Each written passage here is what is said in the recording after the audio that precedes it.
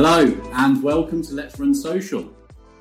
Welcome, Nick Wellington here, Matt Rubas, and today on this very special podcast, on a very special day, because it's the day before lockdown, so we're making the most of sitting here, we're going to talk about the Pixel.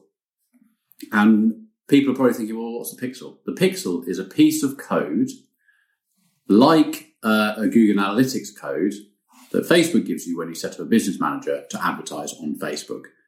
And there is a huge difference between not getting a Pixel and getting it, because what you can do on Facebook in regards to pushing your business forward, making money, etc., is huge. If you don't have a Pixel, you're out of the game and you are advertising completely blind. Would you not agree? 100% in agreement. There are agencies out there that we've taken clients from, and when we've said, oh, where's your Pixel? And they go, oh, what's the Pixel? What is it? And they've even had an agency advertise for them. So you set up a business manager with Facebook and you pull in your Facebook page, you set up an ads manager, which is where you run your ads from, and then you have your Pixel. Oh, and then you've got your Instagram, which you can put in as well. But then you've got your Pixel, which is under sources. Now, this Pixel, if you have a Shopify website, it is very simply in your settings, preferences, and under Google Analytics code, you take the Facebook Pixel, which can be a 10 to 12 digit code, which you can just slot in there. But on most occasions, when you go to set up your Pixel, it will give you a bit of actual code, which you basically copy and paste from Facebook, and you put it into the header of your website. If you don't know how to do that, that's absolutely fine. Not many people do.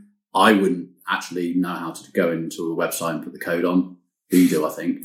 Yeah, it's pretty simple. If you've got a web developer, then they can do it. Send it to them.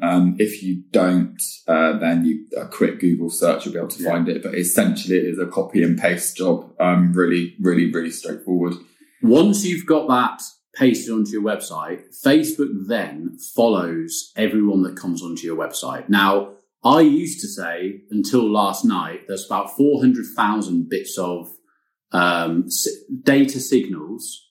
I used to say sort of data DNA, but it's data signals that Facebook Pixel picks up on. Now, an idea of data signals would be someone is added to cart, someone's purchased. Those are sort of very blatant ones that you would all know about. But what comes into the billions? We're talking about how long it takes someone to scroll past something on Facebook. When they watch a video, do they pause it? Do they unpause it? How long do they watch the video for? Sound on, sound off. Do they press more text? Do they read the subtitle? So we're buying a new mattress at the moment at home, and my Instagram is full of bed companies, mattress companies, sheet companies. That's all come from conversation. It's been my wife that's Googled all that. I haven't had anything to do with it. I've had nothing to do with it. But the conversations that we've had have now made Simbler, Rhino, all these brands that are coming up. With mattresses, I didn't even realise that you basically get it in like a flat pack and then it expands. And then you let it kind of inflate. That's what the Pixel does. Yeah. That Pixel is picking up on a billion different signals that the minute you pick up your phone or open your desktop or laptop or whatever, it reads everything that's going on. When you hit a website that has a Pixel installed, it enables that Facebook to get more and more intelligent. But the way we like to explain it to a client is that if they don't have that on that website, they're not able to then really advertise to people because they've not been able to capture any of those signals when their users come to it. Yeah, exactly. Because that person that lands on the website will trigger the Pixel, and there's various events that we'll go into. And then that will feed back into Ads Manager, won't it? So you've then got more data feeding into Ads Manager in real time. So Facebook is learning the whole time, and then it can optimize and change who it's serving the ad to depending on that data. Yeah. So you can still, like last week on the podcast, we discussed the campaign objectives. The only campaign objectives that you can't run without a Pixel are conversions, because it'll ask you for what the Pixel is. Yeah. And catalog. Mm-hmm. app install as well, but it's a different type of. It's an SDK. It's a little bit of code. Yeah. But brand awareness, reach, traffic, video views, all that can be run without a pixel. So yes, there are exceptions that if you are just doing a brand awareness or reach, or you want people to watch a video, yes, you can run your campaigns without a pixel. But we call it, you're just running ads blind. Because Facebook is going, yeah, thank you very much. I'll run that. Where do you want me to send the traffic? I'll send them to my homepage or a video. Yeah, I'll do that for you. But it's not tracking anything. You can't create audience off it. You can't do any retargeting. The things that we would class as the holy grail of making Facebook advertising work for you can't be done unless you've got that. And the only difference of is that you didn't literally go to Pixel, add Pixel, get the code, it's that simple, and give it to your web dev guy to put on your header, which takes 3 seconds. Yeah. That's how easy it is, and it's a massive difference. So let's say, from your point of view then, Matt, from a lead gen point of view, what would you say the most important parts, things that you would, if you didn't have a pixel, what couldn't you do that everyday life means? Yeah, so lead gen funnels, there's different types. So the basic lead gen funnel will be an ad that goes to a landing page, which has an opt-in in. So it could be an opt-in for a webinar, which is what we're currently running, a download, whatever. You're essentially a landing page that you're asking for a name and an email in exchange of a free thing that's of value to that person. They're opting in for a reason. When that person opts in, you then want that to trigger what is called the lead event.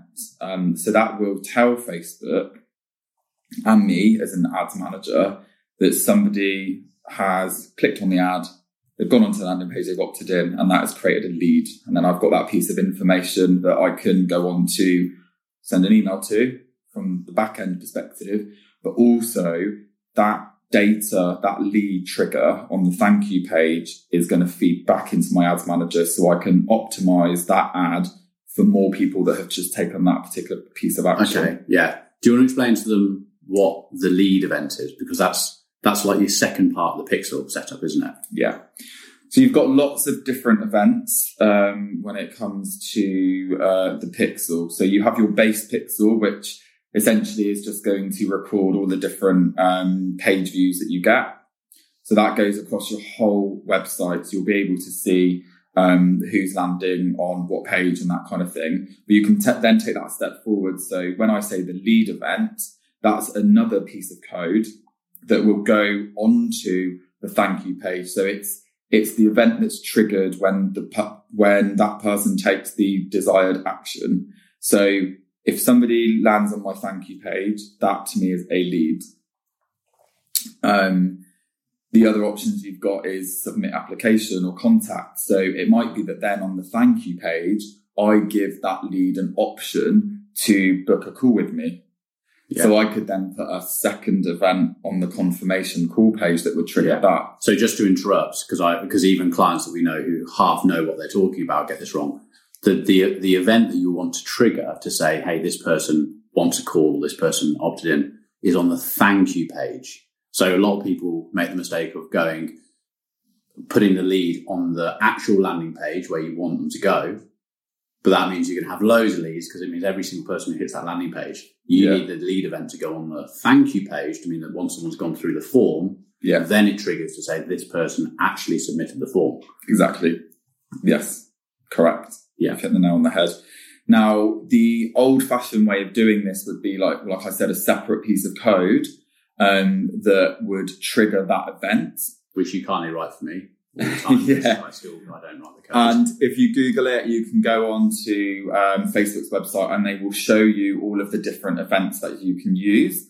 However, what they've done now is they've made it really difficult to manually do it. They don't want people really doing that anymore. When you try and find how to actually paste the code in, it's really difficult. And that's because they're really trying to push the event setup tool. Yeah, which is actually pretty good. It's good from a lead gen point of view when you're dealing with landing pages and stuff. Horrendous and scary from an e-com point of view. Yeah. Because you're into another world then. So I would definitely, with that part, is stick to old-fashioned on e-com. Usually with e-com, the pixel usually picks up everything anyway. The add to carts and checkouts. Yeah. Anyway. If you're using, like you've mentioned already, like Shopify, then that's literally just to copy and paste the pixel code in, and then it does all the work, doesn't it? And it's the same with WooCommerce. There's like plugins in WordPress that does all of that for you as well. But yeah, when you're looking at these individual codes that I've mentioned, you are mainly talking from a kind of like lead gen perspective, or if you were using ClickFunnels to sell just like one product, you could trigger the like purchase pixel on the, like we're doing with the course. Yeah. And they always have, and it's really simple because they actually have loads of tutorial videos on YouTube on how to put those pixels in. Yeah. But the interesting thing about the Facebook's own one, which I think is really cool, is that when you go onto the back end of Facebook and you're in your pixel area, which people listening will probably think what you're talking about. But once they go in, they'll understand. When you're in that area, there's a little drop down, which then drops down to add pixel from, or add code to the website. When you click that, it asks you to put in the page of the website that you want the code to go on. Then Facebook automatically opens that for you and puts across all the different event tagging over the top of your website page. Yeah. So you can then literally and it's really self-explanatory, go, thank you. Now that when someone is on this page, what do you want them to do? And you can literally drop down and say, well, I want them to, when they click on that button, which is highlighted, Facebook highlight the button. Yeah, they do. Yeah. Make a trigger a lead when that button has been pressed. Yeah. So it's really clever. Yeah. There are some instances where it doesn't work. I've had a couple of pages where it's like highlighted the address and stuff at the bottom of the company on the bottom of the webpage and hasn't highlighted the button. Then you're stuck. Yeah. Because unfortunately, Facebook's so big that getting someone on the phone to help you fix a problem is difficult. It's difficult. So, sometimes even a live chat. But yeah, I think they're just trying to get more people to use this because I think that what can happen is that when you are exchanging these codes, it can get a bit messy and you can get into problems. So I think it's their way of streamlining that. So us as like ads managers or agency owners, we can just get that pixel, the base code installed, and then we can kind of just crack on and get the events on there how we want to. And like you've just said, you can do that on a button, or you follow the process. You put the landing page URL in, complete the form, it will take you to the thank you page, and then you can select the lead event from the drop down in the event helper tool. Yeah. So there's also something else that I've just thought of that you need to have, and you have to be using Chrome. And in Chrome, you want to Google Facebook Pixel Helper. Now that's a Chrome extension that once you've Googled that, it'll say, do you want to install the code? At the top of your toolbar, you'll get a little it doesn't show a Facebook icon, but it's a little Pixel Helper icon, which every single website on this planet that has a Facebook Pixel installed, when you go onto it and you click on that little extension code, it'll show the Pixel ID and what's firing. So for anyone who's setting up your Pixel, step one, do that. Because it means you can go on your own website and, like from an e-commerce point of view, if we're checking out anything on an e-commerce site where we start with them and as we're running things and blah, blah, blah, we'll go through the actual order process from landing on a product page to where the ad is. So I'll want to create that whole funnel. So if I'm selling a pair of black jeans, I've got the ad saying, hey, buy our black jeans. And then I've got a product page URL in the ad. So when someone clicks on the ad, it goes through to that product page. Then I open the Pixel Helper to say, great, has it shown a little green tick to say page view? Yes, it has. If I buy the product, once I've pressed that add to cart button and I go to the next page, then I click on that Pixel Helper again and it should say page view plus added to cart, little green button. And when you actually click on that to know it's properly installed, because now you've got into monetary values of products. Yeah. When you click on the add to cart, it should come up with a little drop down with some information that normal people don't understand, but then it should say the product name and the cost of the product.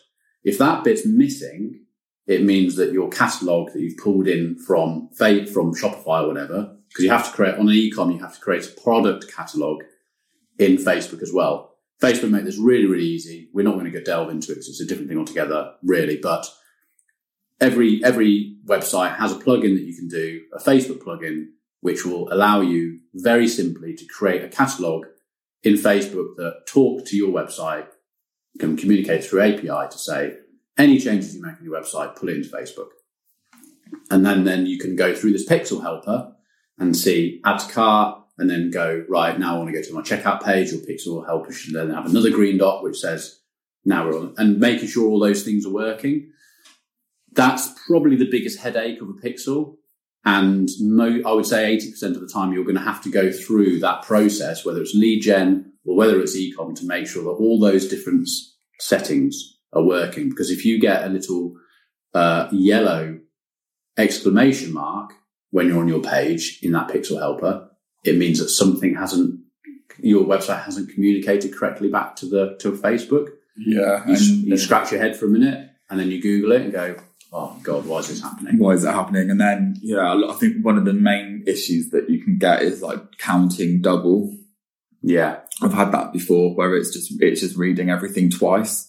And that has such a huge impact because you're basing everything that you do, or we do anyway, that's the whole point of this, on data, not emotion. So when that's not correct, it makes it more challenging. So yeah, my advice would be that when you start out from scratch building a website or putting pixels on, is look really, really closely from when you launch that campaign and make sure everything tallies up. Yeah. So, like if you can see in Ads Manager, okay, you've got an initiate checkout or a purchase event, go into Shopify and actually look at the data and cross-reference it. Yeah. Now, people listening might be thinking, oh God, this sounds really confusing. But it's not actually. Once you've done all these steps you've set up your pixel, you've had a look round, which is not a lot to look round the pixel page on Facebook. Not really, no. Once you've done all these things, you'll then listen back to this podcast and go, oh yeah, I get all of that. Yeah. When a problem occurs, we are always scratching our heads as well. Unless it's a problem we see all the time, we go, oh, yeah, I know how to fix that. But a lot of the time we are going, like, we've always got emails between us going, oh, what, have you seen this before? Or, have you done that? Yeah. So yeah, don't be overwhelmed because it's actually quite simple. It's just because we're talking maybe slightly techie that you think it's going to be a big techie thing. It's not. Normal people can do this. We're normal. I'm completely normal. I wouldn't say I'm a techie at all. It's debatable sometimes. Well, I've even said this morning I didn't have to do something on my iPhone. You're like, how do you not know? How do you not know that menu? It's the one where you pull it down and you can change the brightness and the volume and get to your camera and stuff. But didn't even know how to get there. Or screen recording. Well, now pull down top right. Top right. Like I'm going to open an instruction manual when I get a new iPhone. They try and do this thing now, don't they? When you get a new iPhone, I've had it because I've just got the new one, and then it comes up with like a little app like to help you with hints and tips and stuff. Can't be asked. Can't be asked for that, can you? No. Well, as long as I got my con, and as long as it's usable as a phone, I've been shouting at Alexa lately. I've been shouting at Google Mini Home Nest lately. Jesus Christ. Anyway, so don't be overwhelmed with it. There's loads there.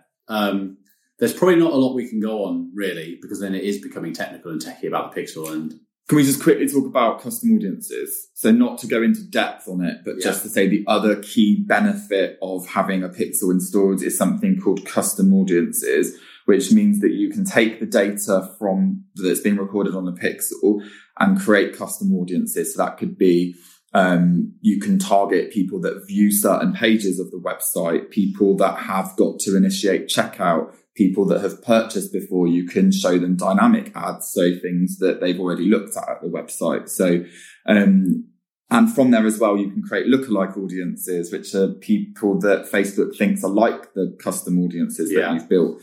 So yeah, I think video views. And video views. So it's not just showing your video. You can then build an audience based on people who watch your video for 25%, 40, 50%, 75%, which is really, really good. Lookalikes, actually, going off that, is that we've been having conversations this week because we're always looking at, like, there's an the Ad World conference on at the moment, which is online, which is really cool. Actually, it's online because you can just watch and catch up on people on stage, even though they're not on stage and they're in the lounge yawning. There was a guy yesterday. I was thinking, what time is it for him? Dog barking. This guy had like built and sold Bebo, which was his first social network, and numerous companies worth hundreds of millions, and it's just in a room in his house, obviously, and with the time zones, it was probably like 2:00 in the morning, and it's just like going through it, like trying not to yawn, but just like, it must be so tiring. But So we're always learning about that. And only this morning, Matt and I have just watched something about Facebook with someone on stage. We're doing a lot of the stuff they're doing, but then something was on audiences.